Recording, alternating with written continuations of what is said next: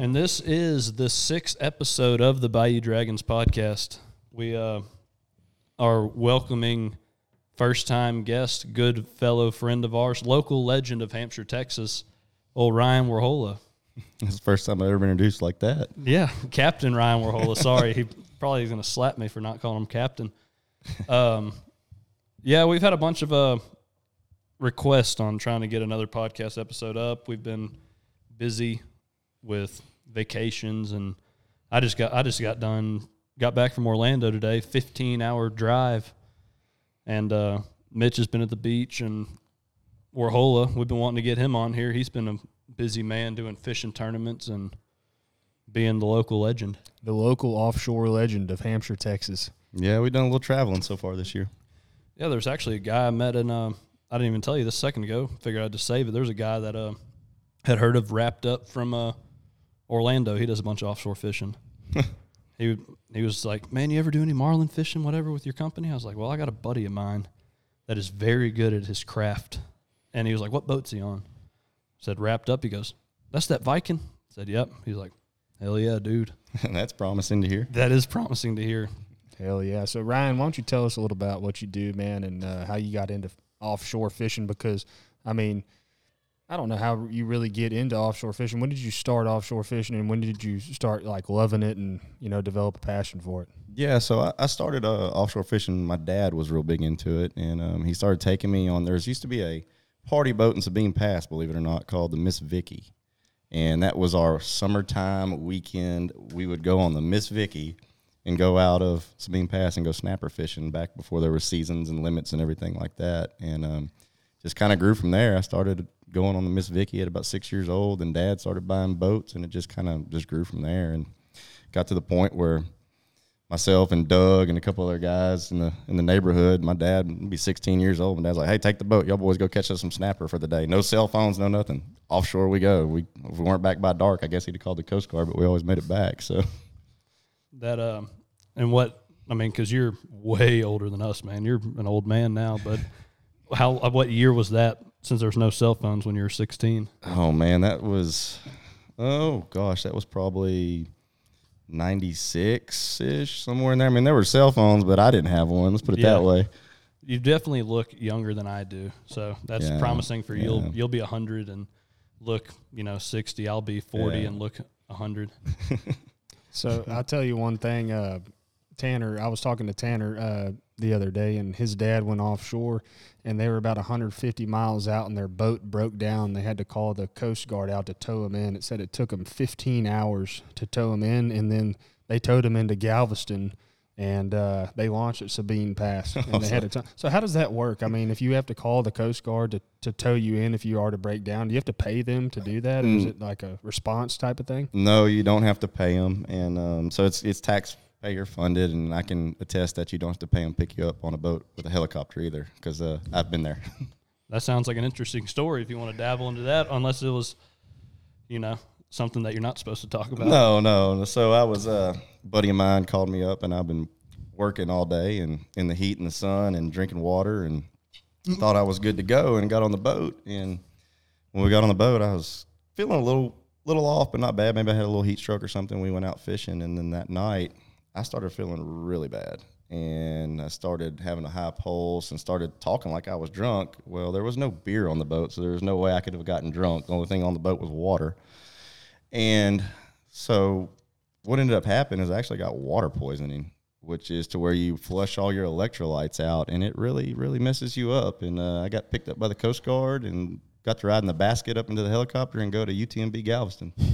Damn. Yeah. Water poisoning. Yeah, that's a thing. Did not know that. And most of the time we're talking about trying not to get alcohol poisoning. Yeah. If I'd have had a beer on the boat, I might have been okay. Who knows? You probably, alcohol, I've already said this once, and I'll say it again, probably would have saved your life like it saved mine. Very well could have. The doctor's going to be like, that's not correct. I can't wait for those comments. Yeah. Not trying to get off subject or whatever. I know that I'm not going to brag about the change of scenery, since it really isn't a change of scenery, but the sign behind us, brand new. Ben Floyd, met him in Orlando. Super cool guy. That's the guy we've told y'all about. He does all our hats. He does all Ryan's hats, which we'll get into what he does for Ryan, and just great guy, does great work. Ben Floyd Fabrication, look him up on Instagram, TikTok, all that. If you need hats getting done, he can do it. And he does canvas signs now. Looks badass. Yeah, that guy's a worker, man. I call him, and he's on it. Yeah, you can call him at 4:30 in the morning. I've already done, stitched a couple 100 hats. He's a damn wizard when it comes to that. But a grinder, man. I really respect those grinders because we're grinders ourselves. That's why he likes us. He's always uses the term hungry. He's like, y'all are hungry, and I like it. It's like, well, I'm fucking starving. Famished. I am famished. I need some nutrients, boy. Yeah.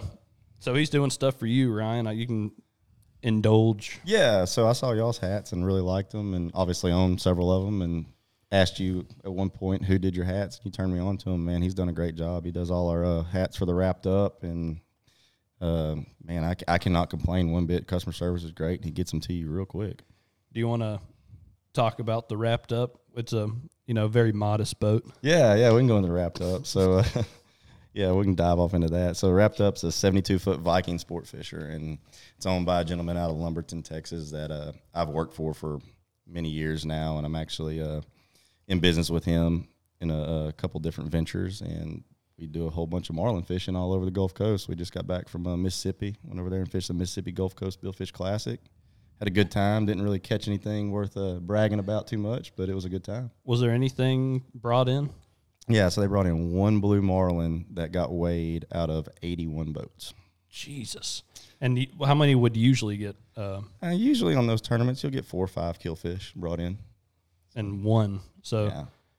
I guess was this one? So I'm not super knowledgeable. I kind of know what y'all do, but is that where there's like the random fish too, like mahi and? Yeah, so there's categories for mahi, wahoo, tuna, obviously, and then there's catch and release categories for billfish too. So to be able to kill one to weigh in, it has to be over 110 inches. So you catch one smaller, you get points, and the accumulation of the points of a tournament, you win, if you have the most points. And there's actually not very many. I want to say there was maybe 15 fish caught the whole weekend, and that's just really, really low numbers. Yeah. We kind of talked about the trip we just did here recently with you about a month and a half, almost 2 months ago, and we caught some studs. Oh, yeah. Probably some of the biggest, if not biggest, you've ever caught. Oh, 100% the biggest I've ever seen caught, especially off Texas. And, I know we did the point system with those, huh? Yeah, so we're in the Houston Big Game Fishing Club, which is one of the local fishing clubs, and you get points, and there's points for angler, points for boat, points for captain, points for mate. So it's kind of just a local thing. You don't win any money or anything with it. It's just recognition. And bragging rights. Yeah, and they have a banquet every year, and you go to and get plaques and really cool plaques, really nice awards and stuff. So. Yeah, man, what an incredible experience that was for me to get to go on that boat, man. Really appreciate that, by the way. But I don't know if you realize that I got a little seasick on that trip. I don't know if I was hurting a little bit. Yeah, I saw you. I don't know if you listened to the last podcast when we were talking about that. I actually threw up a little bit on Porter.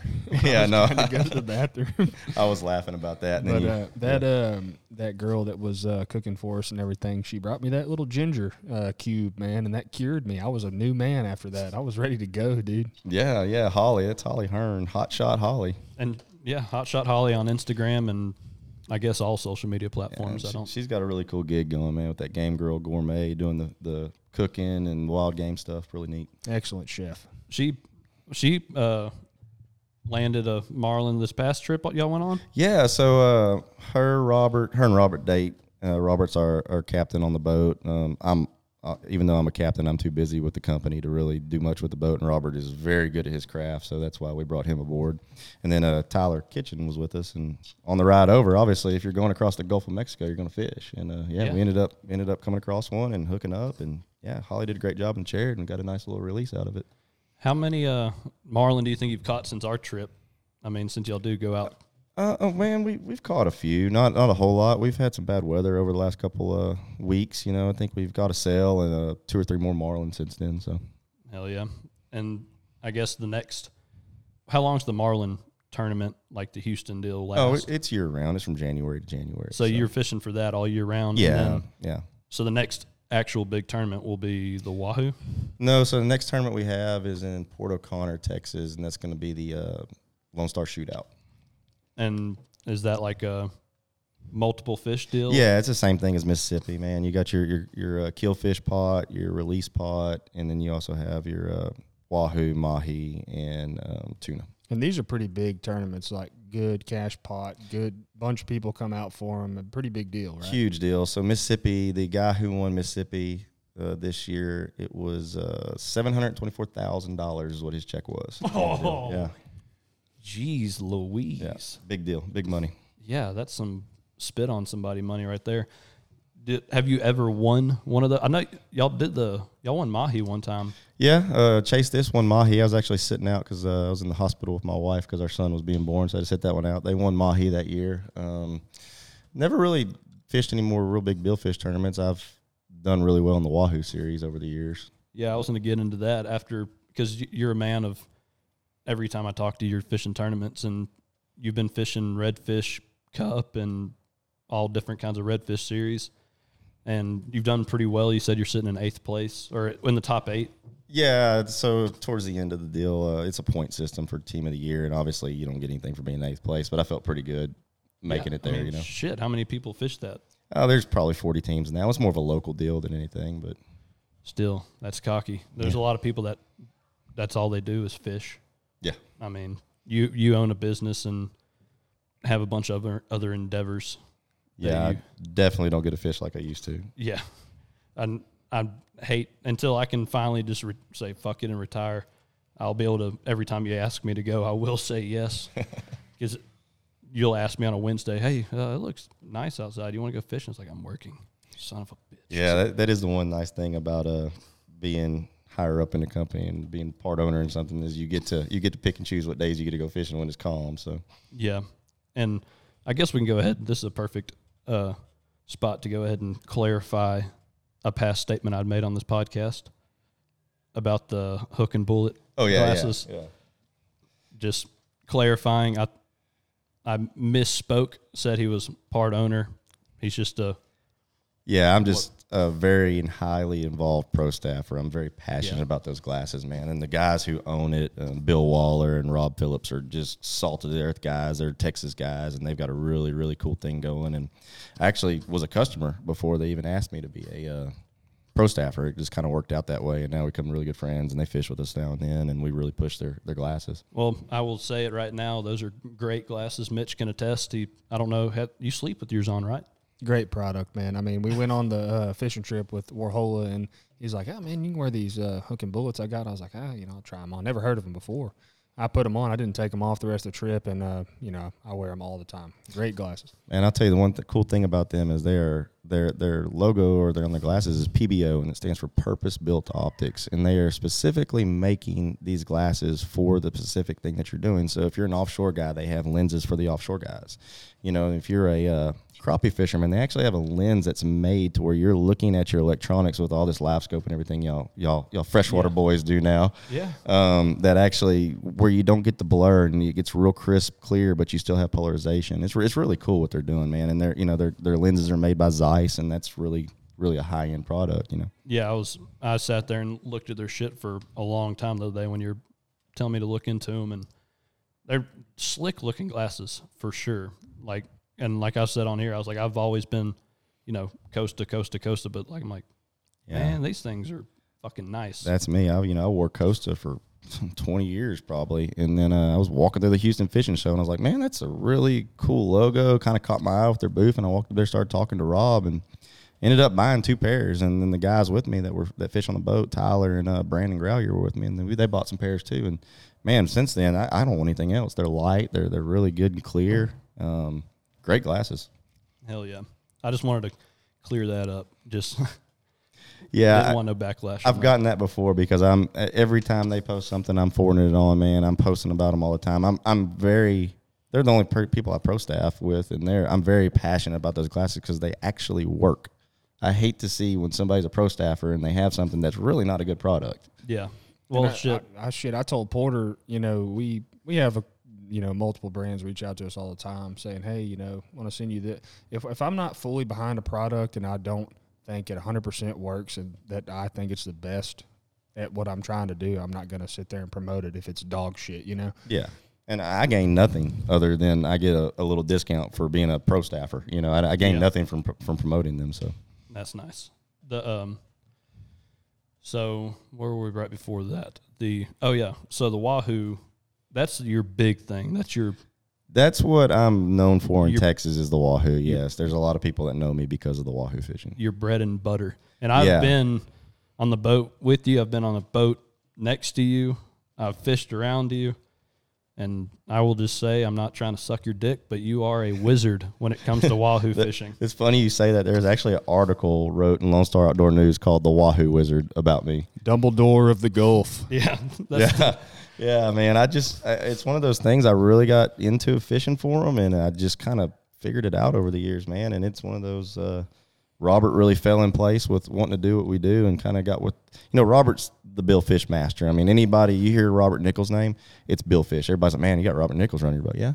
Yeah, we do. He's great at bill fishing, but when his Wahoo thing, he knows how to catch Wahoo, obviously. But we kind of blended our two styles together, and it's been unbelievable. I will tell you this: when y'all hooked up to, both of those marlin, watching y'all work together and just the chemistry between y'all can tell y'all been, y'all know what the hell y'all are doing. It was just badass to just watch y'all do y'all's thing, dude. Yeah, man, it really worked out great getting Robert because I've known him for years, affiliated with Chase This and Brandon and everything, and it just kind of worked out. And he's a little bit younger than me, but we're kind of in the same age bracket, so we get a good mesh going on. Yeah, no, and he was super cool guy. Like, when we met him, I was like, I don't know if he's going to like what we do, like being on his boat, and he was just fucking gung-ho. Oh, yeah, he's down like, for whatever. Bayou Dragons? Hell yes. yeah, him and Jeremiah. Oh, dude, Jeremiah, that's a badass right there, dude.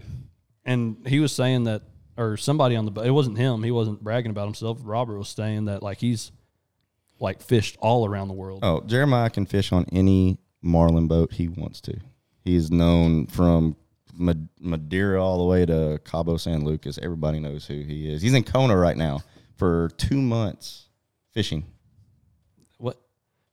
That's awesome. Yeah. That's kind of jealous. Yeah, I'm super jealous. Is he married? Or yeah, he's married. His wife's really supportive. I mean, he that's what he's known for, man. He is the ultimate wireman, the ultimate mate. And I say 2 months. I think he's gonna be there for 30 days, and he's coming home to fish the tournament series with us. So. Now, one thing I learned about Jeremiah, he's going to keep that back deck clean as shit. Yeah. Oh, yeah. He's on that water hose 24/7. You better get out of his way, too, because he will spray you. I'm going to post that photo tomorrow on Instagram. Just might do a double post tomorrow. I'm posting him spraying those damn reels, man. He kept them some bitches clean. Oh, dude. yeah. Oh, yeah. And I don't think he ever not had a drink in his hand either, and never could tell that he was drinking. He was on his shit the whole time. And everyone on that boat was really cool. Fun to hang out with. Yeah, man, we try to keep a good, nice crew that clicks together real well. Me and Tyler have been fishing together for, forever, 5, 6, 7, 8 years now. It's just a straight up, he's pretty much on every trip. He actually missed this last trip, and it was kind of weird not having him on the boat. Yeah, I'd never see him not posting with you, and now it's been really nice because I get a bunch of, saying not pro staff members, but y'all are basically pro staff members for us because y'all only fish with Bayou Dragon shirts on now. Yeah. Did you see that one picture with all the blood all over the shirt from that tuna? Yeah. I'm going to get him another one. Yeah. We kind of ruined a couple shirts over the last couple trips. I try to ruin every one I have. Yeah. That is what my goal. If it's white, I want to destroy it. And I definitely appreciate y'all definitely repping the brand. It kind of branches out from what just people think we just do duck hunting and bass fishing, but no, yeah, as much as we can, we want to be a part of. That's the cool thing about where we live. You can do it all. I've shot deer in this county. I've shot ducks, geese. I've hunted everything you can imagine besides, I guess, elk or whatever. That western stuff.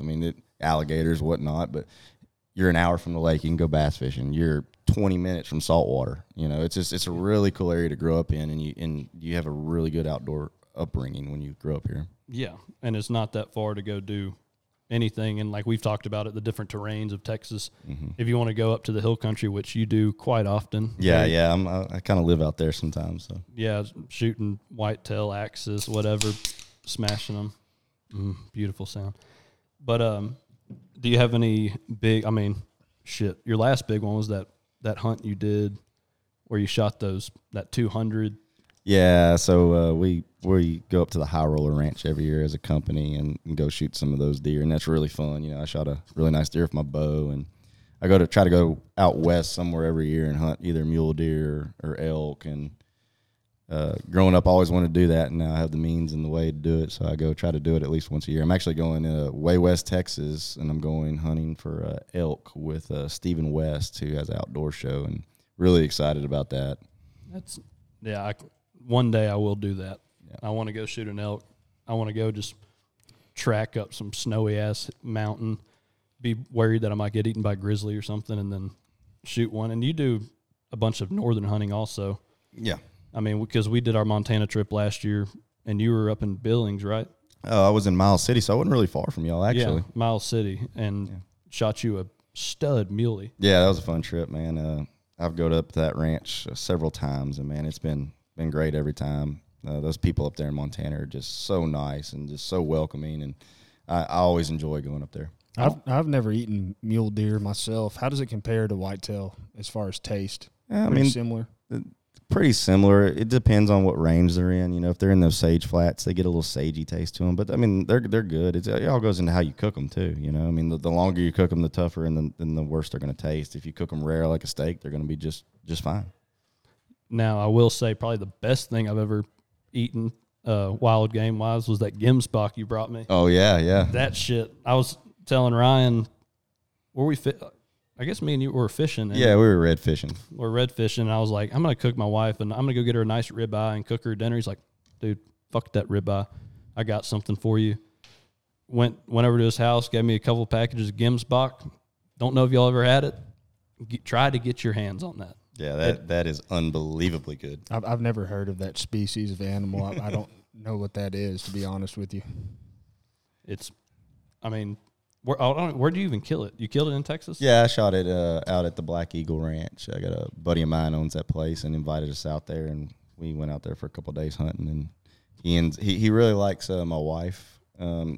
He likes to let her kill all the big stuff. So this big Gimsbach walks out, and he's like, "You can kill that." And I was like, "I kind of want to kill that," but yeah, she shot it, made a great shot on it. And was that where you shot that big ram or goat or what? Yeah, Trans-Caspian Ural. Yeah, so I ended up shooting something really cool at the end of the deal. But yeah, open sight. Yeah, my 30-30, man. I've been hunting a lot with that 30-30. I've really gotten to the point where I have a place in Fredericksburg that we hunt on, and it's one of those places there's piles and piles of deer, and it's really not fair with a scope rifle. So I've been doing a lot of bow hunting, but then I got this octagon barrel 30-30, and I'm John Wayneing it out there now. That's cocky. I mean, I know a guy that hunts down on the King Ranch, and that's what he told me. One day we were, this is years ago, but we were tracking a bunch of Nilgai, and he's like, I only either like bow hunt on foot or like open sight like that, like 30-30 or whatever. He said it makes it, fair playing field, fairest it could be. Yeah, I mean, you got to get close. I've gotten pretty good with the 30-30, though. I've shot a couple deer at 100 yards now, and I'm kind of thinking about bringing it to Montana next time I go just to see if I can do it, because that's the ultimate Western hunt, to shoot a mule deer with a lever action. Well, if anyone could, it would be you, because you kind of have you kind of have a experience and with the shooting and stuff like that. I guess you had to do a lot of range shooting back in the day when you were on the force. Yeah. I did 14 years in law enforcement, so I spent a lot of time shooting on the range. That's another interesting subject we can bring up. You used to work in law enforcement before you do what you do now. You got any crazy? I mean, just one that kind of pops out to you in particular that you can talk about, kind of like wild story you encountered in law enforcement? Probably the Hellcat. Oh yeah, the Hellcat. That's definitely a good one. Yeah, so Houston PD and the FBI start chasing this most wanted criminal, and he's in a Hellcat, and he's blowing through Houston, and little did he know he shouldn't have come to Port Arthur, Texas. So he was running in this Hellcat, and he was outrunning everybody except the news helicopter. And we were actually sitting in the office. I was working in narcotics at the time, and I was actually also in the aviation unit as one of the pilots in training. And so we're sitting there, and pilots come running through, and it's almost like Top Gun, man. They're like running through, and they got their flight suits on. I was like, "What are y'all going?" They said, "We got a pursuit coming into the county from Houston." So I was like, "Okay, where's it coming?" He said, "Highway 73." And I said, "Where's it at right now?" He said, "Man, they're saying he just bailed out at Veolia in that marsh. And I said, really? Well, it just so happens I know that marsh very well. So, so I pulled up in there, and the news helicopter filmed me doing a straight-up tackle on this guy on national television. Dude, Brian Urlacher disaster. Yeah, he was on his phone and didn't know I was coming, and I used that to my advantage. And so ended that pursuit. That was a pretty wild one, man. But stories, man, I have more stories than I can even begin to tell in one podcast or one segment. It's law enforcement, man. Nobody really realizes what we see every day, day in and day out over the course of a year. As much less 14 years. I did 10 years on SWAT. I did a lot of time in narcotics. I worked up on the highway. I was part of a DEA task force. Went down to South Texas and worked cartel interdiction during Operation Lone Star. So I have pretty good story, of my career. And I got out at the right time. I was ready to get out. Sometimes people say it tells you when you're ready to get out, and I knew I was ready to get out. I just was at that point where it was going to make me or break me kind of deal. Yeah, and I mean, you got out when you were young enough to chase other endeavors, and you've been successful at almost every single thing. Everything I know that you've done, you've been very successful with your business and with the fishing and stuff like that. And as soon as you got out of law enforcement, that's when you met. Yeah, so not so much. I met Henry. I've had my captain's license since I was 18, so I was always running fishing trips, whether it be inshore or offshore or whatnot. And I met the guy, his name's Henry. I met Henry probably about 7-8 years ago now, and it was just a mutual meeting between a friend, and Henry bought a boat for offshore, and my friend said, hey, you need to hire Ryan to take you the first couple times so you get an idea how to fill the boat and everything like that. Well, that turned into me taking Henry every time, and the boats got bigger. And then in between law enforcement jobs, and we won't get into the politics of being a sheriff's deputy and new sheriffs being elected, but I was looking for a job for a couple months, and Henry was nice enough to give me a job working for one of his companies, and we just became really good friends. And I left to go back in law enforcement, and we talk almost every day. And I guess he could tell that some things were weighing on me, and he called me up one day and said, hey, man, I think you need to quit and come work for me again, or I have a venture I want to go into with, and I think you're the perfect guy to be the face of that. So that kind of worked out good. So fishing ultimately got me where I am today. And I got the pleasure to go fish with you back when when you and Cade and Cody owned the sailfish. Was it 27 foot? 26 foot sailfish. 26 foot sailfish. Twin 150 Yamahas. And the first time I ever went offshore, we went 156 miles offshore, caught swordfish, yellowfin tuna, tilefish, all kinds of shit. Yeah, man, that was a fun trip. And that boat, I pushed the limits of that boat a little too much, I think. Yeah, probably so. Because whenever someone asked me one time, like, what's the farthest you've been off? I was like, 100. At that time, I was like, 154 in a 26-foot sailfish, just dual 150s. They're like, that kind of sounds sketchy. It's like, well, it might. That boat right there, we've had some great times in that boat. I remember one time the Texas Billfish Classic was going on, and I left Sabine Pass and went to Auger. Well, Auger's 180 miles from Sabine Pass. It's a long ways away, especially in a 26-foot boat. And these two boats that we're fishing, one of them was named Donikin, the other one was named No Compromise, and you were talking about a 92-footer and a 72-foot sport fisher out there. I'm on a 72 now, but they were out there fishing this tournament, and we were pulling baits, and they were live bait marlin fishing. We actually pulled our baits in between them and caught a blue marlin in that little bitty boat in front of them. And that was the day I was like, I love blue marlin, and that's all I want to do from here on out is catch blue marlin. So, Warhola, Ryan, we were just talking about the upgrading of boats. You've gone from a 26-foot, and then I know you had gone up to, what, a 34 Freeman? No, yeah, 37 Freeman. 37 Freeman. Yeah. I'm not good with the numbers. They're all weird. Yeah, I was in 37 Freeman. I fished it for almost 3 years, and then we went to a 47 Freeman. And then you went from a 47 Freeman to a 72-foot. Yeah. We actually at one point had the 37 and the 47 at the same time, and there's actually a guy named Dick Jagger who does rap songs about fishing, and he actually named both of our boats in his rap song. It's pretty cool. Dick Jagger. Yeah. I'm going to have to check him out. Oh, my God. That might be the greatest name I've ever heard. Yeah, all he raps about is offshore fishing. And, he had a thing about Too Nasty, a line about Too Nasty, and a line of thing about Bad Cat too. It's pretty cool little deal. Dick Jagger. I can't even say it. That's so great. Yeah, he started following me because of the Wahoo thing, man. We started kicking ass in these Wahoo tournaments, and he started following along. And man, he wrote a rap song, and we were in it. Dude, I've been wanting to, and I saw this. This has probably been almost 2 years ago, and I don't know why I haven't brought it up, but we need to try to get Slim Thug on your boat because I see randomly he'll post a photo of him on Instagram, and he's like holding up a Wahoo or something. Yeah, man, he's a big fisherman. And I think he fishes with Colby Dimbo a little bit too at Sabine Lake Lodge, honestly. That is hilarious. Yeah, I know there's some rapper from Houston that flies his helicopter in, lands, and then fishes with Colby for the day and then leaves. I'm pretty sure it's him. I'll have to ask him. But it probably is Slim Thug. That shit, when I saw him holding a Wahoo, and I don't remember what his caption was, but I just literally had tears in my eyes, crying, laughing. I was like, dude, I need to get Ryan connected with Slim Thug. Just yeah, man. A UGK original. Just you get him on the boat, man. I'd love to receive a phone call. Yeah, yeah. Straight up out of Houston. We fished with some pretty. We fished with a couple Houston Astros guys before on Chase This. Evan Gaddis fished with us a couple times. Really nice guy. Well, I know Evan's done, like, he went fishing with y'all, then would go out to Justin's and go duck hunting because Rance has guided him a few times. Yeah, and he fishes with Colby too a little bit. Yeah, a bunch of those guys are real cool. Real quick, I'm going to go ahead and we didn't plug it in the first half, but new shirts are up on the website. They went live today at 4:30 p.m. They came out really slick, and right now until midnight on Sunday, this coming Sunday, because this podcast will be out before then, use promo code America, all caps. You get 15% off your order, and yeah, go ahead and get we got a couple new lids on there, bunch of restocked hats. A lot of people have been asking about that. The new shirt, we got a bunch of other shirts up online.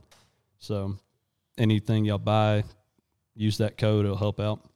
Yeah, man, I really like the fishing shirt. We've been ripping that quite a bit on the Wrapped Up. If you follow my Instagram, it's on there all the time. Oh yeah, right now we're short on these. I didn't get as many as I should have. Like, it's one of these things we're still relatively new at apparel. So I was like, man, I'm gonna just get a certain amount, and then it was just hotcakes. Yeah, a lot of it was us promoting it. Y'all, I mean, I was posting almost a story twice a week with y'all catching fish in it, and I'm like, well, they sold out, and people are like, man, I need that fishing shirt. It's like, we'll get it. We're just transactioning, trying to figure out the right people to work with to get this kind of line of That's clothing. The main thing, finding out the right people to work with what we're trying to do and figuring everything out. It's tough, man, and it's hard to learn the business when you're just starting out. There's a lot to learn, man. And I try to help anyone that's trying to upcome and become a company that does what we do. And the people we've talked to that have been in the game longer than us, that are the OGs, they'll even say it's been a long ride to get where they're at now. That, Well, it's kind of one of those things you kind of learn as you go, and we've learned a hell of a lot as we started. I mean, when we started out, our stuff was shit, and it slowly started getting better and better to what it is now, I mean, it's just part of growing and part of starting a brand, you're going to start off and you're going to build on it, and keep getting better and better. Yeah, and the people and connections we've gotten throughout the whole deal has been awesome. I was also going to plug in, Mitch, hold up your little koozie for the camera. So, a company off of Instagram, it's called Beersy, and their deal is called The Beersy. They have 227,000 followers. It just slides right over your can, and they have some cocky-ass designs. It's a silicone sleeve that fits perfectly over your can. Feels great in your hand. I'm going to call it. I love it. I don't know if they've ever called it this, but I'd call it the can condom. Dude, yeah, I was about to say, you better clarify the beer can, not your personal can. Yeah, don't. Okay, so if this fits on you, good for you, bud. I mean, shit. But they have, I'm holding up the American flag since this is the 4th of July episode. Mitch has the bleach because, that was probably a thing in 2018 or 19. People eating Tide Pods, they probably drink Clorox bleach. They have go check them out on Instagram. They have a bunch, and their websites and their link, you can find it. They have a bunch of them, and they sent us some, and they're a real cool brand. So I think people would appreciate their what they got going on. No doubt, no doubt. So we were talking about earlier, Ryan grew up in the area, and we've all, we got a little age gap in between us, but we're all big, at one time anyway, we're real big into hunting waterfowl.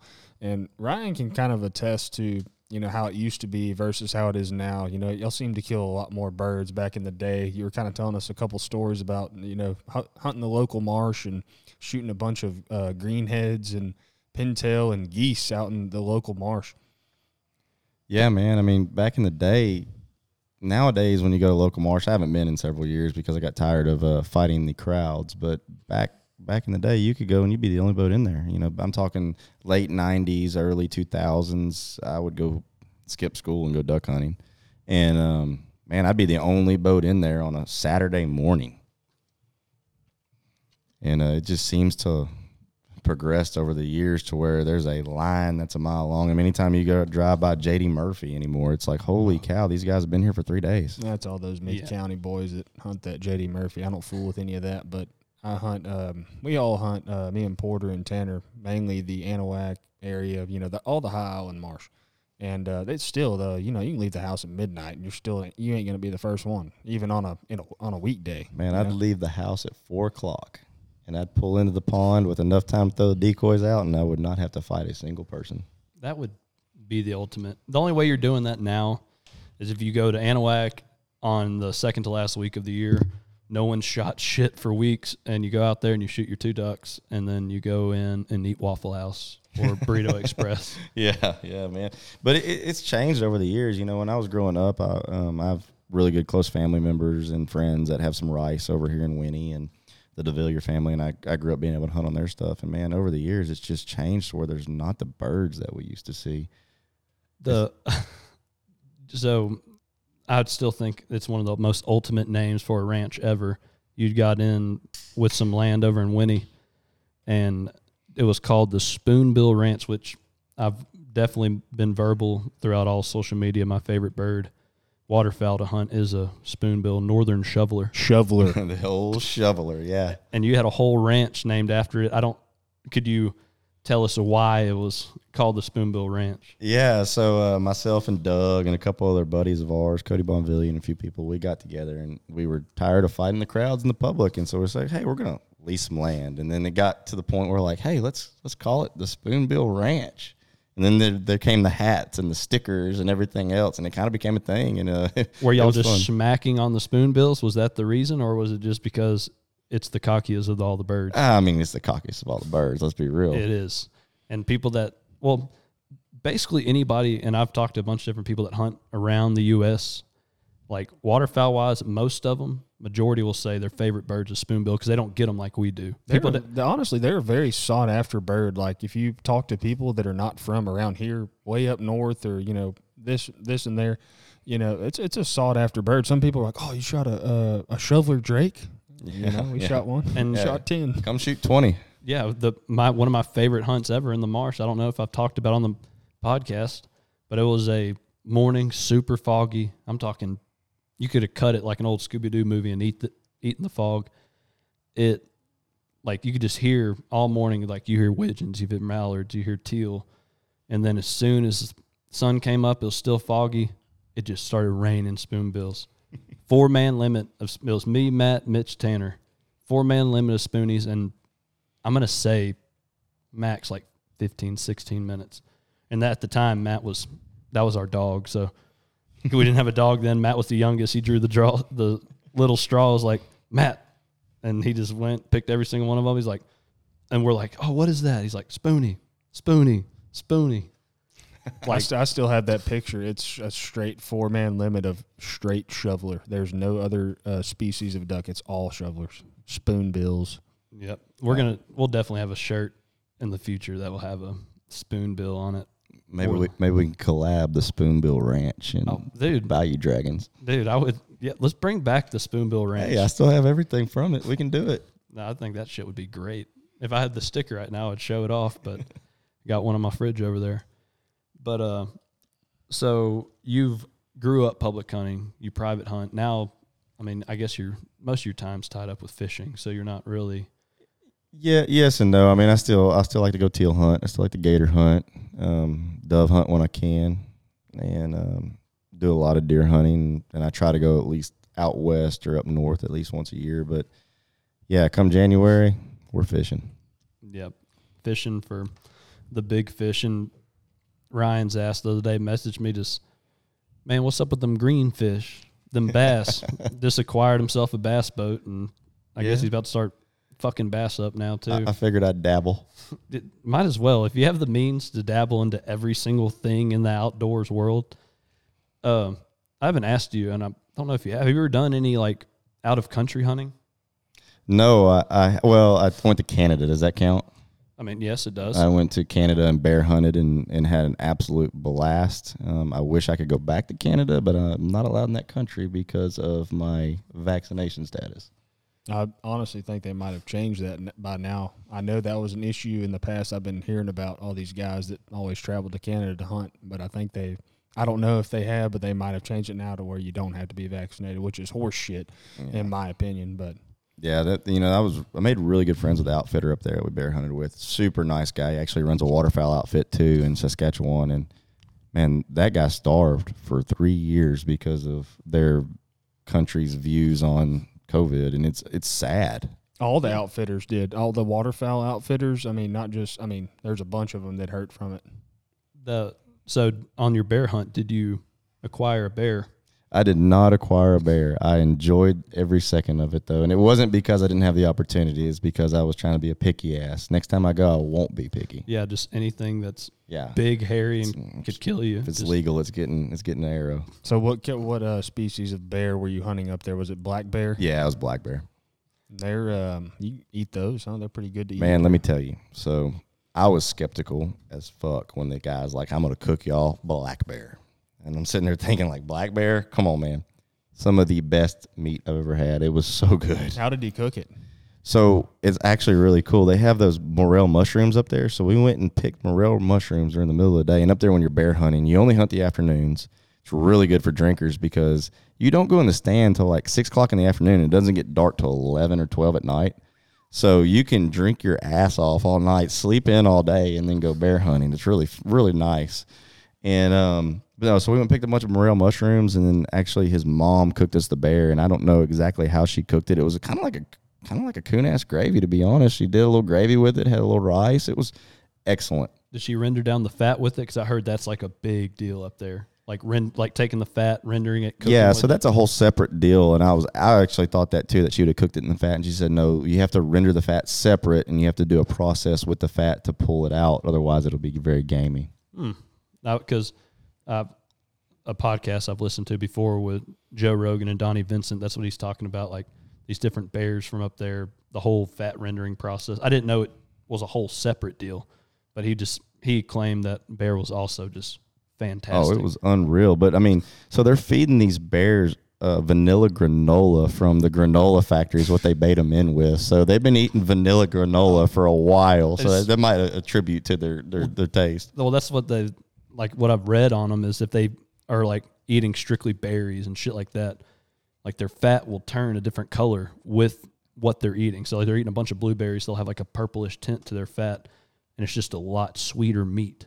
Yeah, I mean, dude, it was. I was skeptical, and it was unbelievable. I've never had bear yet. Any of our viewers, if y'all shoot bear and want to send us a frozen package, I will eat it. I can't say I've ever eaten bear either, but I would be open to trying it for sure. But I think most people are skeptical about eating predators, like in general. Have you? Yeah. I mean, like mountain lion or anything like that, which I've heard mountain lion's amazing too. I've heard bobcat too. I'm not brave enough to try it, but I've heard it. Oh, dude, I mean, shit. You can really make anything taste good if you cook it right. Not anything, but if you cook something right, it's going to taste good. Yeah, throw some Gojo seasoning up on it. Yeah. Tastes fantastic. Little Gojos. Little Gojos, local legends seasoning entrepreneur. So that's been my only out-of-country hunt. I have one booked next year that I'm super pumped about. I'm going to go to Africa. I'm going to spend a week there with Cable Smith from Lone Star Outdoor Show. And he invited me to go with him, and we booked a hunt, and I'm super excited about that. So that's going to be cool. Do you know what – I mean, because usually when you go and book those kind of hunts, you book multiple animal hunts. Yeah, so the way this outfitter is, it's kind of spot and stalk, and I'm actually, I'm a big bow hunter, but I'm going to bring my rifle. I'm only going to go Africa once in my life, so I'm going to make it worth my while. I'm not going to look at them run away from me as I try to stalk up on them. So it's kind of one of those deals where you're window shopping. You're riding around, you're spotting and stalking, you see something that you want to shoot, and then you negotiate the price and go shoot it. So that's very cool. I just figured with everything you've done, I figured you'd already been to Argentina and did one of those bird hunts. My uncle just got back from one and, joined the 1,000 Dove Club and all of that. Yeah, that looks fun, man. And, I would maybe do that one day, but I've had some absolutely spectacular dove hunts right here in Winnie, Texas. So. Yeah, no, it would be more for me to go shoot just the different birds they have, all their whistlers and shit like that. Yeah, the duck hunting down there would be cool for sure. Very diverse species they have down there. Man, I've been seeing this guy on Instagram. I think it's like Scotland Wings or something, but he's been posting waterfowl hunts in Scotland, and I'm telling you right now, I want to go to Scotland. Dude, Scotland and like, not Australia, but New Zealand, those are like two big ones that people just don't know about or just overlook, and it's like, dude, I would go to either one of those countries like yesterday. Yeah, no doubt. And I don't even know what birds they have over there. I know they don't have a shoveler. Or if they do have a shoveler, it's going to be a different type. Oh, yeah. I'm sure they have a shoveler. Every continent has a shoveler. Yeah. Well, they have like the red spoony in Argentina, and I'm like... They got that one in South America, too, that's looks like a teal. Has the white half moon, like a blue wing. Have you seen that one? Man, Carter Hooper has a shit ton of mounts. Yeah. And I don't remember how many, because he mounted every bird that he shot from Argentina, or different species of birds. So right now it's kind of just a hole in what you're fishing right now. There's no big tournaments. Do you have any other? I mean, I'm sure you'll probably be on the boat next week fishing. Oh man, I'm probably gonna fish Tuesday through Thursday. Oh, okay. Yeah, well, gonna sneak out there and try to knock out a few blue marlin. We'll see though. Robert will be joining you, I'm guessing. Oh yeah, no, Robert's totally in on the mission. Is that all Robert does? I mean, yeah, he's our full-time captain on the boat. So, damn. Yeah, and I will say, you say damn, I wouldn't want that job. Yeah, it is a shit pot of work. I mean, by the time he's done cleaning the boat, he's got to start over. Yeah, I imagine it's pretty grueling. I mean, a lot of people don't. Everybody I talk to, like Caleb Winslow and people like that, they're like that help manage land or like biologists and shit like that on these big ranches. Everybody's like, dude, that would be the ultimate job. It's like, dude, every single day I'm doing something. Even if it's like off season, just filling feeders and mowing grass and doing shit like that, like for these big ranches. I'm like, that doesn't sound fun. I'd rather just go out there and hunt. But the other 200 days out of the year, 300 days out of the year, you're just working your asshole off. Yeah, a lot of people don't understand the work that goes on behind the scenes. They just see, going out and catching fish or going out and shooting whatever. They see the TikTok videos of the good times and the Instagram posts and everything like that. They don't see the behind the scenes at all. And, man, I'm going to tell you right now, Robert has a lot of work and hours in that boat. Well, he's definitely fucking good at what he does, for sure. He was good. I mean, everybody I've ever fished with you has been good. I mean, I've had the pleasure of meeting a bunch of different people that have been great guys and very knowledgeable in what they do. I mean, because that's just not the background I was raised bass fishing, and that's what all of us have. So the opportunities we get to go with y'all, it's special, but it's even better whenever you're around just some dope-ass dudes. Yeah, man, it's a really tight-knit group of guys who billfish off Texas. There's not a lot of people who can say they've caught a billfish off Texas, and there's not a lot of people that can say they caught multiple billfish off Texas in a single day. And it's a real tight-knit community, and it's a really, really cool group of guys to be around. I mean, honestly, but how many people are actually bill fishing off of Texas? Man, on there's about 20 boats that do it pretty much hardcore like we do. Religiously. Yeah, religiously. There's a lot of Texas guys that do it, but they do it in other places. Like George Strait has a boat named Gringo Honeymoon. He fished for a long time, and he had one named Day Money. But he moved his operation to Florida because he didn't want to make those long runs. We got to make long runs to catch fish here. We're running 100 miles, no doubt, anytime we want to go catch a billfish. To at least get to the past the garden. Yeah, you want to be on the shelf, on the edge of the shelf, what we call it, where it drops off into thousands of foot, and where you get those upwellings and those bait hang up. So, what is your favorite offshore fish to eat? To eat? Yes. I would have to say a wahoo. Wahoo. Yeah. I still, to this day, that I cherish the shit out of that tile fish, man. Yeah, I know that's like y'all's catfishing, but that is a fantastic fish. They're very good. You know, swordfish is great, but I'm kind of in this stage where I really enjoy like sashimi and sushi, and the wahoo is, man, it's just spectacular. Well, everybody needs to add you on. Well, I don't even have you on Snapchat no more. I just remember seeing your Snapchats. Now you just send them via directly my message of every night you're eating something gourmet as shit. Yeah, and I post it up on Instagram every now and then on my story. I don't have Snapchat anymore, and I have TikTok, but my TikTok's more dedicated to the boat than anything. If you watch my TikTok, it's all boat stuff and fishing. So check out Captain Ryan Warhola on Instagram, and you will be like, man, does he not eat nothing but like great sushi and just some kind of big upland game animal? My Instagram's RTW222, and then Captain Ryan Warhola on TikTok. Yeah, y'all go follow him. He always posting some badass shit, and then sometimes he's wearing Bayou Dragon gear. So quite often actually. If it's not me, it's somebody on the boat, Tyler or somebody, or Jody. Oh, dude, Jody, that is a whole. I asked him, he told me no, and just in the nicest way, he's like, no, I'm at a point in my life I don't want people to know exactly everything I've done, because he's an older gentleman. Yeah.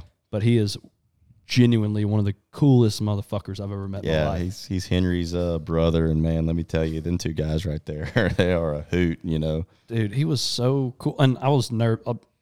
And if Jody, if you see this, don't take it wrong, but we were all at the marina that morning, the last time we went out with y'all, and it's like 4:35 in the morning.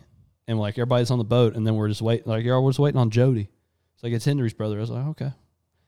And this dude walks out looking like the man at sea, just big white beard, long white hair, and he's like, "What's up, guys?" Jumps on the boat, and I was like, "Man, is he gonna be able to like handle this shit, dude?" He handles it better than I do. Yeah. And I'm a quarter of his age, and that dude was freaking.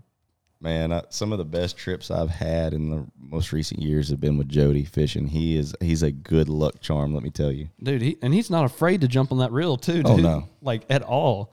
He was fucking, like, and he stayed up the whole time. He was up late as shit. Like, everybody was up in the house, and I sat there for, honestly, 2.5, 3 hours asking him just questions. I'm not going to repeat some of the stories, just different hunting he's done around the world and Incredible stories he told us. Dude, fantastic. I wish I could share them.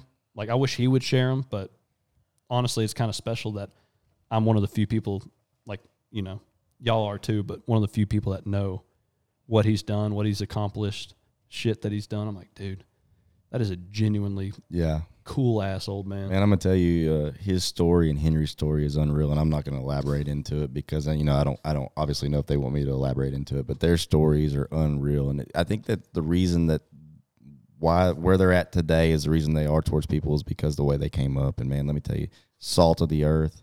Henry has done above and beyond for me, and he's made me where I am today and being able to do what I can do, and I can't thank him enough. And he supports everything we want to do fishing. If I tell him, hey, I want to go fishing, we're going fishing.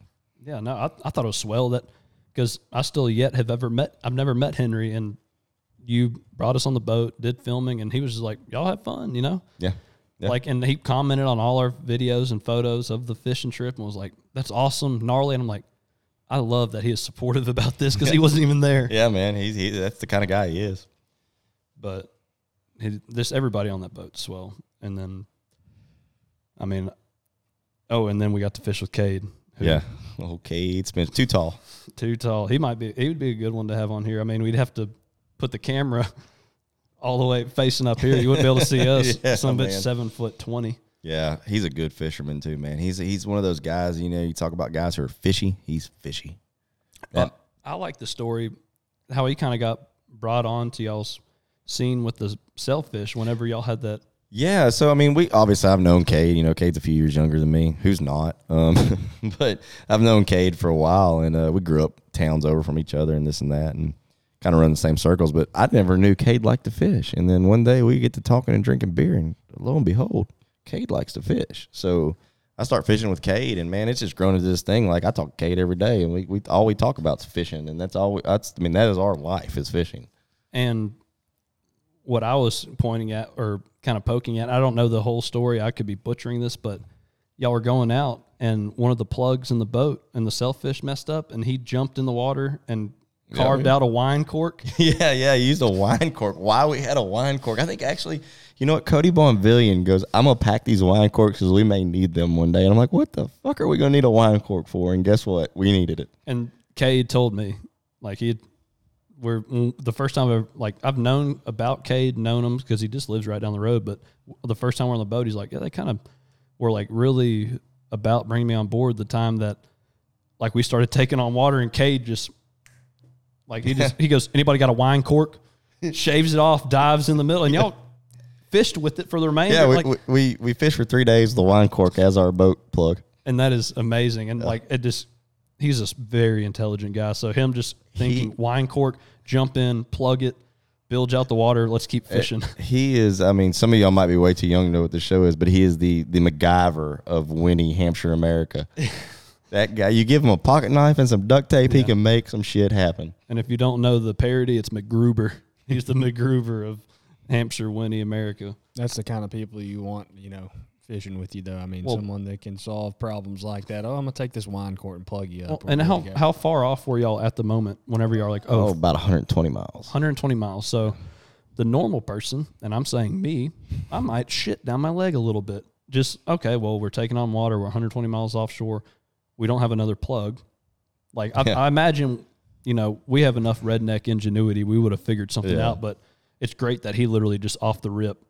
Yeah, just ripped with it, man. And the funny thing is, anybody got a wine cork? And Cody's like, I got one. I'm like, oh, God, here we go. The wine cork I was making fun about. We needed it. It just saved our lives. Yeah. So, but, yeah, I mean, that's pretty much everybody I've met on the boats. And then Brandon, we've had Brandon's good dude, man. The Chase This, and, and I love that every time I ever fished with him, with you, and even when you weren't there, I got invited a couple of times. He always shit talked me on bass fishing. Shit talked me on bass fishing, and now he is into it, dude. He is ate up with it, and I love it. And his son's into it. Yeah, his son. I actually sponsor his son's team for the high school stuff, man. And they've been kicking ass, man. They really have. They've been smashing, and he'll send me like messages and be like, we just ended up in third, and these are tournaments with a couple hundred teams, 150, 200 teams, and they're getting third, second. I think they won one this year. I'm like, that's awesome. Yeah, man, it's great.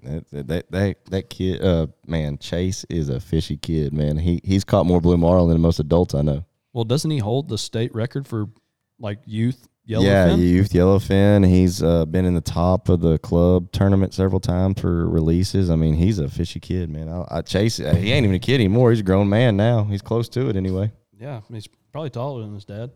So we kind of been talking about, we're really excited. I know we've probably mentioned it on every single podcast. People are like, dude, y'all are talking about it way too much, going up north and doing a bunch of bird hunting. But old Warhola over here, he's done a little bit up there. And I just kind of, you don't have to go into super big detail. Just reiterate just how badass is it up there compared to down here. Oh, man, it's unreal. It's absolutely unreal. And it's kind of funny. The first time I went up there and got to waterfowl hunt in Montana, I was hunting on a buddy of mine's place, and he's got some riverfront property. He's like, man, we're going to go smash the greenheads. I'm like, oh, yeah, hell yeah, greenheads. Let's go kill the greenheads. Yeah, we kill some. And, I killed a limited gadwall. Felt like I was back home in Winnie, Texas. Nothing wrong with a good gadwall, though. Yeah, no, I was just like, man, I drove all the way to Montana to shoot gadwall. I could have done that at home. And was he excited? He was probably excited, though. Oh, he was absolutely just beyond himself because he's never seen a gadwall before. Dude, what is funny is like there's like little places up there in Montana, like we'd go eat, and they're like, y'all are hunting here or whatever. It's like, yeah. They're like, dude, did y'all shoot anything? Like they never would ask, did you shoot a mallard? Yeah. Which is what we're going up there to shoot: mallards, Canada geese, really anything. But that's the two major.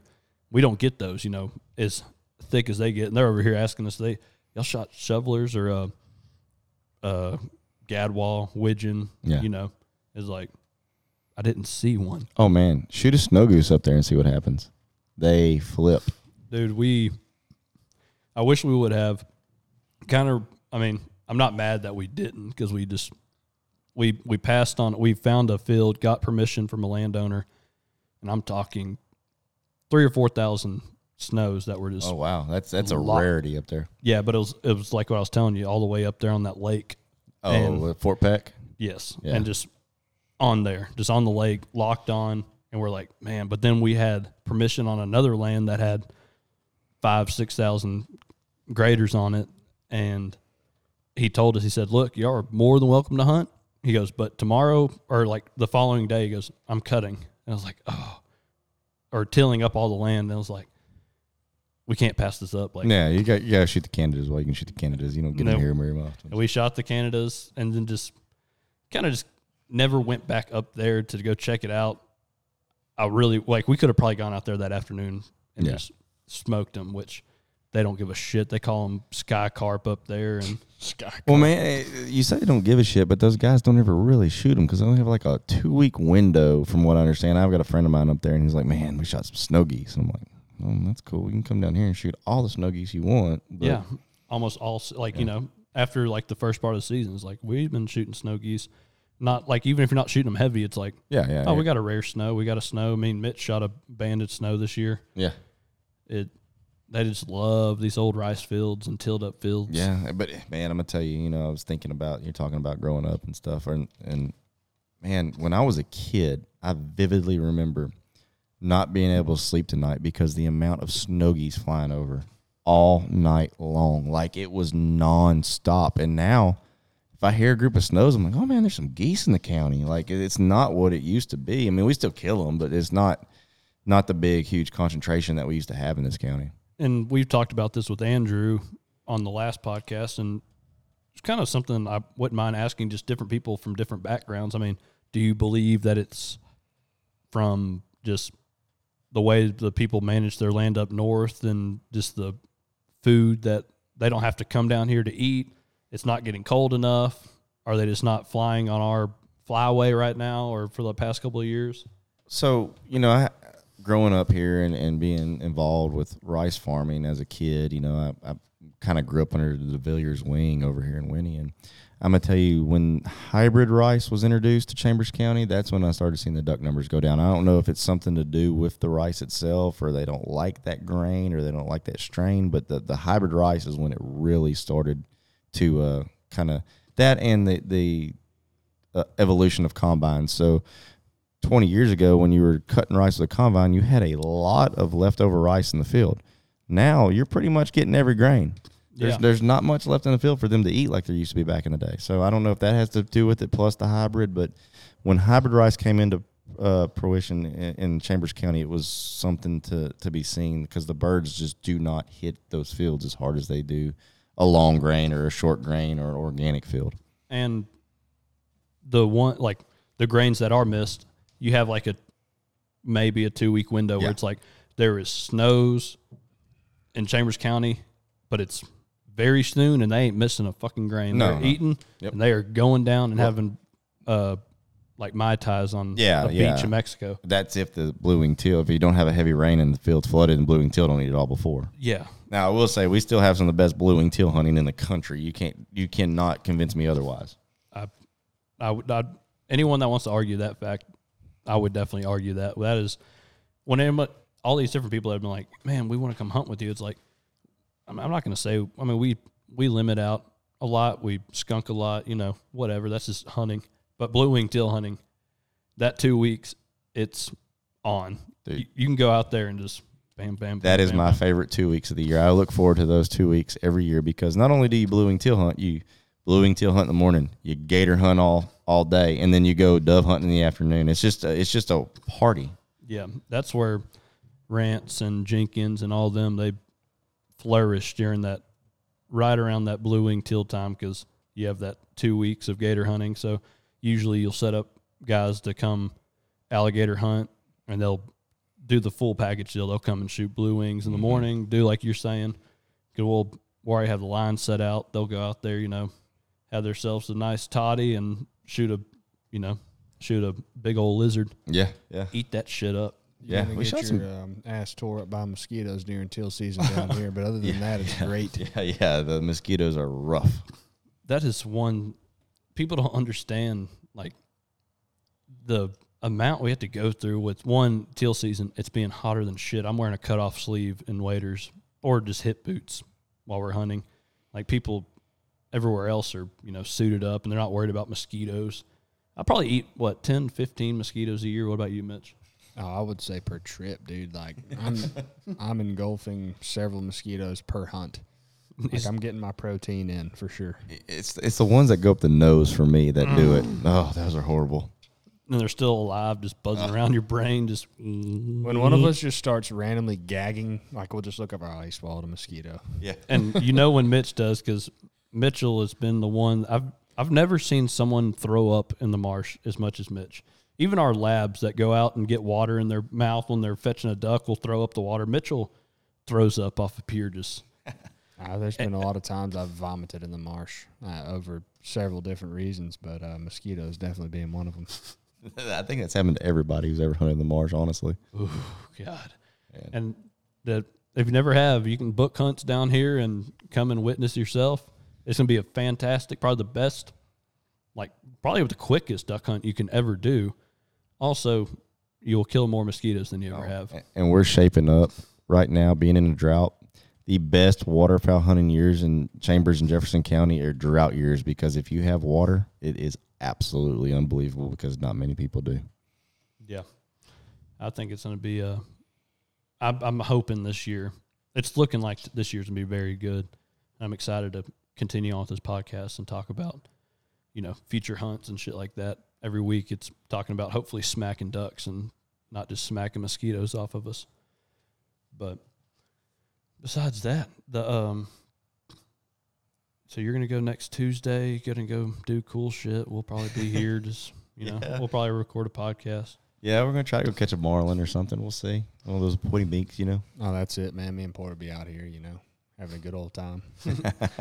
We were talking about it earlier, and if y'all want, we'll be able to, if a lot of people, give us feedback or whatever, we'll, Ryan volunteered us to be able to do a podcast on the boat and, be really neat, do like a before and after of a fishing trip.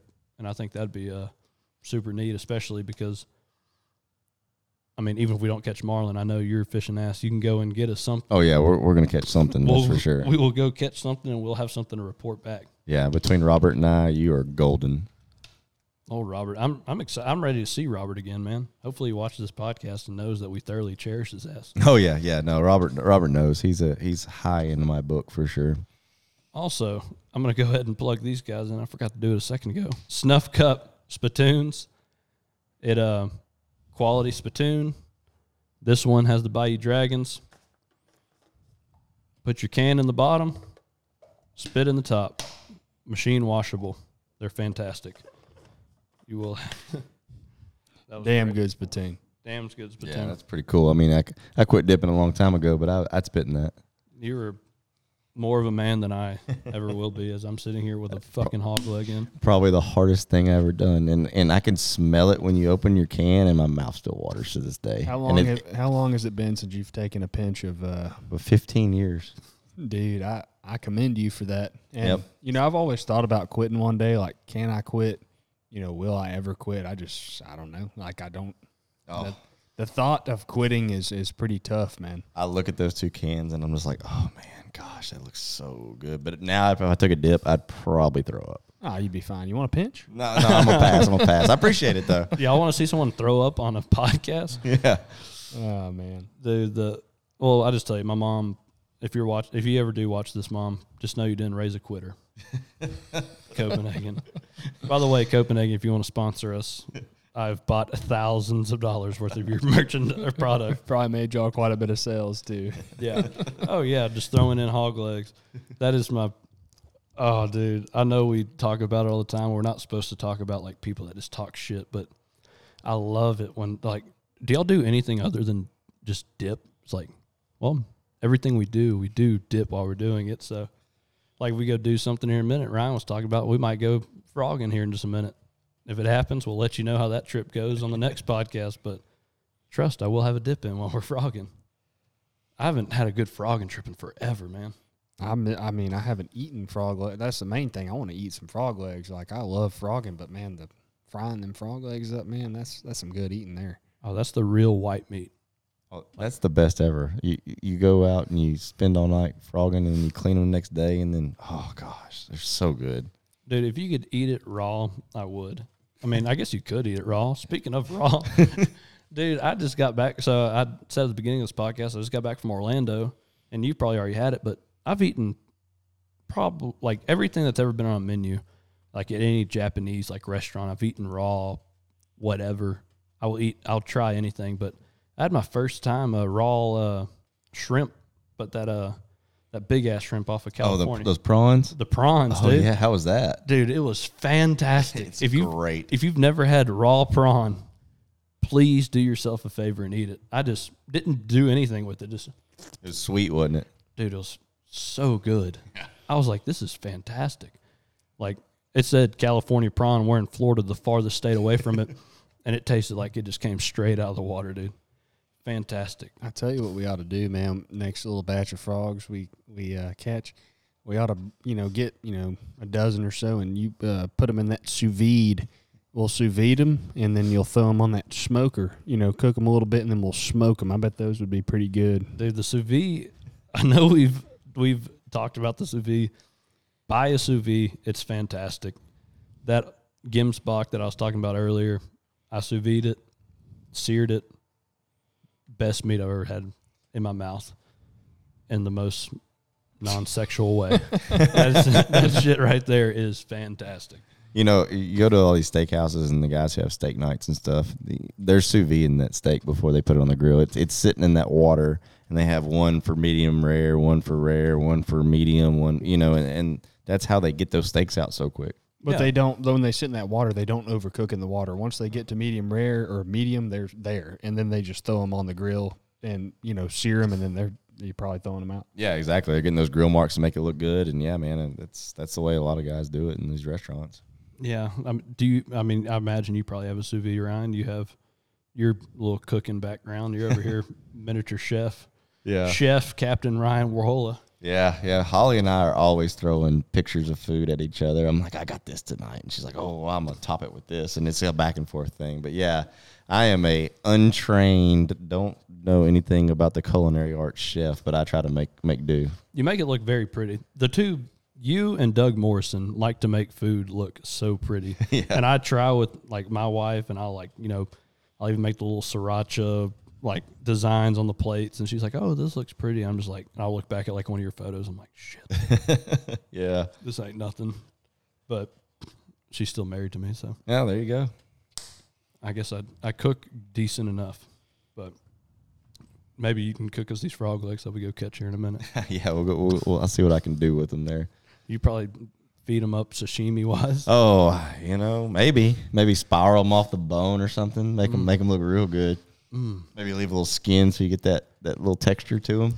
What is your favorite? I mean, you've killed a lot of stuff. You've caught a bunch of stuff. You've cleaned it. What is you think, favorite wild game? Like, oh, you've already hit the nail on the head. It's Gimsbach, 100%. Yes. I mean, it is absolutely unbelievably good. Y'all gonna have to pull a picture up of this, whatever this is. I don't know what it is. I've never heard the name of this species. It's an African antelope, and they have a kind of a straight horn, and they're gray, black, and white. And man, I don't know what it is about them, but gosh, they're good. And I've ate nilgai. Nilgai's really good. I've ate elk. I've ate red stag. I'll tell you one thing that I have had that y'all might cringe on, but zebra is excellent. I have never tried that. Yeah. So I was actually at the Black Eagle with my buddy who has the place, and his name's Daniel Wheeler.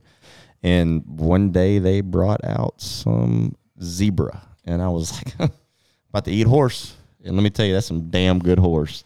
It's way better than Taco Bell horse. Yeah. That Taco Bell horse doesn't even compare. That is unique. I mean, I'm not cringing about nothing. I'll eat anything. I mean, I'll try anything once. Well, not anything, but most things I'll try once, just to see, do I like it? No, if not, Yeah, everybody thinks horse are pets, and, in the United States they are. But the zebra is not really a horse, but it looks like one, so that people get that mind factor to where they put it in their mouth and they just can't swallow because they feel like they're eating old red from the back pasture back there or something, Yeah. What are you eating? I'm eating that old paint in the back. Yeah, that old Charlie. That old buckskin back there Granddaddy had. Dude, speaking of horse, and I know this is way off topic, I just want to tell, just go live on the podcast and say congratulations, old Coy Melansaw, a local that won the Ultimate Cowboy Showdown show or whatever. I don't know if that Trace Atkins show. He won that, and I just want to say congratulations, Coy. That's the second local person that's been on it. You had Jay Storm on it the year before. Yeah, she was on it, and I believe she made it pretty far, but Coy won it. I'm gonna tell you, we have some really good cowboys in this area, man. We really do. I mean, between the Cloud Boys and just those guys, all those guys, that there's a lot of guys local that are in the PBR and the NFR, and there's a lot of cowboys in this country. Oh yeah, I mean, shit, one of the best bull riders. Like I'm gonna say ever. I'm not a giant PBR follower or nothing like that, but old boy from, his name, Mitch. From Jasper, or what Jasper. Is it from Kirbyville or Jasper? Kirbyville, Jasper. Oh, yeah. Well, Cooper Davis. Cooper Davis. Yeah. And he had Howdy Cloud. He was big time for a while. I mean, well, you had the Ackles, and all that going on forever over here. I mean, there's a lot of rodeo roots over here. I mean, we don't just have hunting around here. No. You have some punchy ass some bitches around here too. Yeah, little saltgrass cowboys. And cowgirls too. I mean, Jay Storm. Yeah. I mean, she hang with the best of them. She ropes against the guys and wins. Old Jay Storm Judice. Judice, baby. Her brother, old Jake Judice, good friend of ours as well. Good old rice farmer out of Hampshire, Texas. It's been rice farm. That's why I've been getting so excited for duck hunting around here, is because everybody's started planting. Oh yeah, it's that time of the year. Everybody's planting rice, and I'm like, come on and grow, man. And with the market, all the organic you see, man. With the organic, you get all those extra little seeds and everything in it. Give me an organic rice field that has some seedy beans in it and flood it. Let me tell you, Greenhead Central. I'm looking forward, and we're gonna have this year. It's gonna be on with our filming and videography, and Mitch has done a great job so far, but we're going to have some really good footage of our hunts this year. Can't post them on TikTok, but our Instagram and Facebook will be lit up with all that stuff. So everything's just going to keep getting better with time. We're getting better at everything we're doing, evolving, and just improving at everything we do. It's all a learning process. As a business guy on the outside looking in, y'all guys are killing it. Y'all are doing very well. That means a lot, because you're, like I said, I'm going to reiterate, the local legend of Hampshire, Texas, old Ryan Warhola. He, if he's saying we're doing a good job, I'm taking that shit to the bank. Oh yeah, I don't care what anybody else says. A lot of people talk shit, whatever. That's fine. Warhola got our back. That's fine. Yeah, 10 people can watch this. As long as 10 people watch it, I'm happy. Hey, and you can gauge your success by the amount of haters you get. I'm gonna tell you that right now, because I have a lot of haters. Yeah, you have a lot of people that love you. You got a lot of haters. I mean, because what you do, I mean, I don't. Fishing's a whole different deal, and that's what you mostly post. But like, it's nuts that people hate on fishing. Yeah. Like, I get hunting. You're killing an innocent animal. But like, it has to be done. But like fishing, people are like, man, that's cruel. It's like you're hurting the fish. It's like, bruh, you ever eaten fish? Yeah. Fantastic. You ever had any of that sweet meat from the Gulf of Mexico? The Gulf. That people have been slamming some trout right now. God. We had a green tide. We haven't even talked about. We just got back with from fishing with Shane White. We had a bunch of videos and photos about that, and that was a real good time. We caught we landed 5 sharks, 3 bull reds. Yeah, Shane really knows what he's doing in the surf. He's really mastered his craft there in the surf. They got a really cool setup and catch a lot of redfish, bunch of sharks, and I really want to have him on the podcast. He's a cool guy, and I've known him for a while.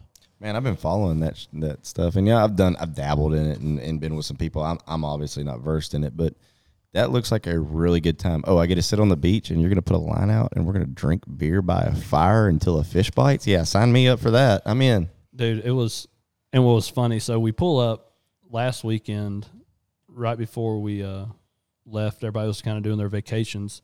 I pull up, and I'm backing into the spot. I see Shane set up. He has a big tower, has multiple lines out. They carry out the lines by drone, which is a whole cool little deal. And I'm backing up, and there's 3 younger dudes. Not going to call them kids, just 3 younger dudes. And they're like, God dang it, like almost backed into them. I was like, hey, get out of the way, And they're just standing there. And I get out, and they're like, you're a Bayou Dragon. And I'm like, yeah. They're like, oh, my God, I love your TikToks. They started showing me everything. I'm like, well, the guy behind the TikTok is going to be here in just like 15 minutes. And they're like, dude, they were hard, like straight up hard. When Mitch jumped out of the truck, they were just swarming around them. And I was like, that's cool, man. It really is. I love that we're able to impact the youth that way and try to, for the most part, impact them positively and try to, promote positive ways of, the things we do. I love it because they were there fishing with Shane. They have Shane's a part of a little guide service. I can't remember right now. I'll talk about that next episode, but they were fishing with Shane, so they came all the way from the other side of Houston, and like the mom walked up to me and was like, are you famous? I was like, no, ma'am, I'm just a dude, but I appreciate your sons following us. They, we got them a bunch of apparel and hats, shirts, koozies, all that stuff, and I was just glad to see them catch. They reeled in every shark, every redfish, put them on the Instagram. They thought that was the coolest shit ever. That's what does it for me, man. Seeing those young kids like support us and, really think, we got it going on and, just trying to provide a positive outlook on things for them too. I think it's awesome. Yeah, man, especially in the world today, the youth out there, there's a lot of people that don't hunt and fish. And if you can introduce somebody to that, man, that's just great. And well, it's a whole different experience. Like, the first time I ever shot a deer, I was 10, and then after that, I was just like, what have I been doing the rest of my life? Like, once you start hunting, it's like no other feeling. And you still, and I will say this, if you don't still get like buck fever, then you can just stop hunting. Like, you've already been there. You don't get nervous. I get nervous if I'm pulling the trigger on a doe. Yeah, that's the one thing that my dad told me and instilled in me, and I still think about to this day. If he was shooting a deer and I was in the blind with him, I was too young to hunt, but he was shaking, and I'm looking at him like, man, you shot a bunch of deer. Why are you shaking? He goes, son, let me tell you, if you don't do this every time you shoot a deer, you need to quit hunting. And that kind of stuck with me. And I get excited over deer or catching a fish, or man, when a group of ducks are working in just right and you're calling at them, God, it's the best feeling in the world. Man, I think, honestly, that's probably a beautiful thing to end on, what he just said. Yeah, no, that's a great. I just basically just painted the picture to anyone that's not about this life.